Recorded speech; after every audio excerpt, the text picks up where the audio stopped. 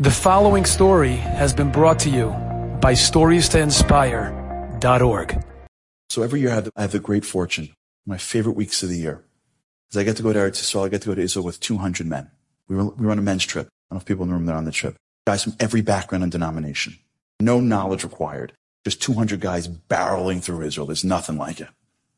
And every year we end the week on Friday night, second to last day, and we go to Friday night to the Kotel, and we basically, think of 200 guys at the Kotel together. We have it davening there, and it's unbelievable. And every year there's a group of people that bring soldiers into the old city for Shabbos, and we time it that when we're done, the soldiers come in and dance with the guys. It's unbelievable. The guys turn around when they're finished praying, and there are 30, 40, 50 soldiers come in, and they embrace them, and they dance with them. It's so awesome.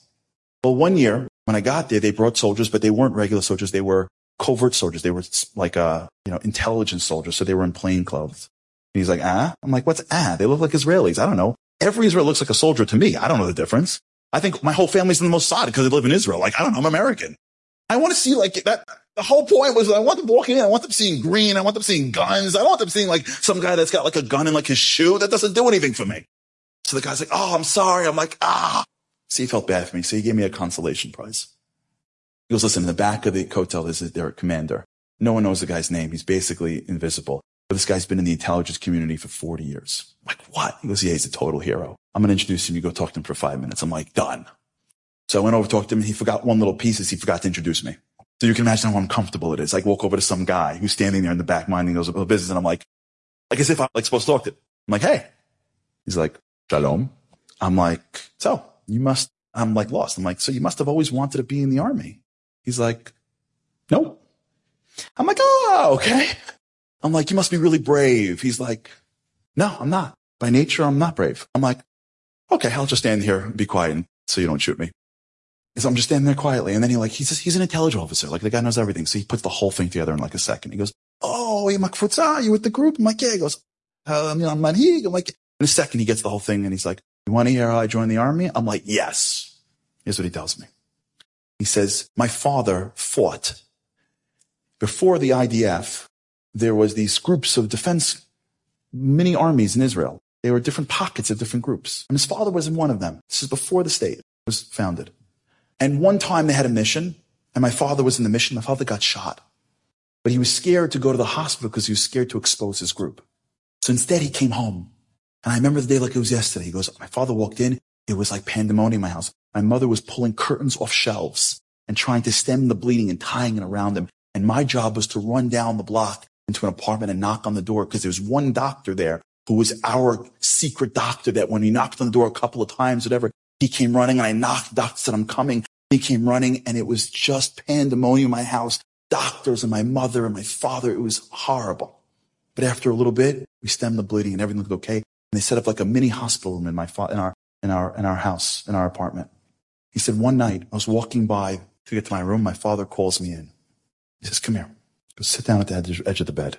I sit down. He says, he looks at me in a voice like I've never heard. And he says, it's time. I said, Abba, what's it time for? He says, it's time for you to be a man. And I said, nah, Abba, come on. I'm 11 years old. What are you talking about? And my father said, again, it's time for you to be a man. And I said, Abba, why are you saying that for? And he said it again. It's time for you to be a man. And I said, no. Oh, no, Abba. You can't leave us. Oh, no. We're not ready. Ima needs you. I need you. Everybody. No. Don't do that. Don't do that. I'm 11 years old. I'm not a brave kid. I cannot do this. I cannot do this. My father again slowly said, it's time for you to become a man. I said, Abba, I am not able to be a man. My father got upset at me. And he said, able?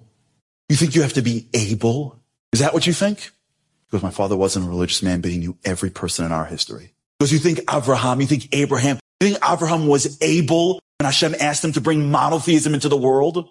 You think Yosef was able when he was asked and tasked with changing the entire world's food consumption? You think Moshe was able to go up against the strongest man basically in antiquity, Paro, and bring the Jews? You think David was able to become the king? You think anybody is ever able to be the person they're meant to be? You don't have to be able. You have to be willing. And if you're willing, you'll find the ability. God will give you the ability.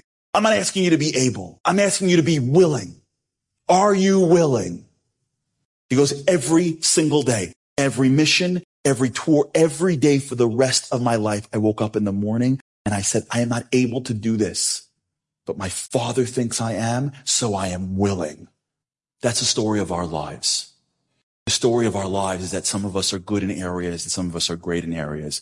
But what makes us who we are is not when everything makes sense. What makes us who we are is when we go through life and life throws us circumstances that's about to knock us down, that every rational person would go backwards.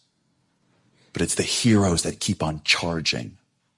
It's those Holocaust survivors that come to this country with nothing on their backs. And everyone should have said to them, give up. It's over. Do you know what you grew up with? And they kept on chugging.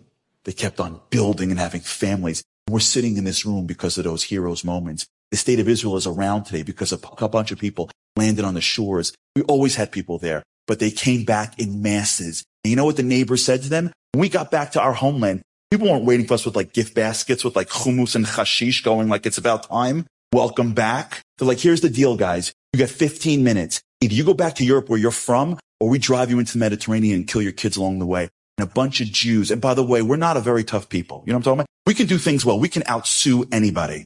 We can out-eat anybody. We can out-heal anybody. I can call my mom and we can out-guilt any nation in this world. You'll never see a bunch of guys come out of a bar and go, yo. We should cross the street. The yeshiva let out. It's going to get weird. That'll never happen. We're not tough. And a bunch of Jews said, I don't have an Air Force. I don't have an army. I don't care. We're home and we're never leaving again. You come at us. We're never going to say die. We're never going to say quit.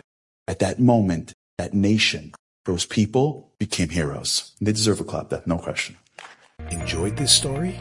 Come again. Bring a friend. StoriesToInspire.org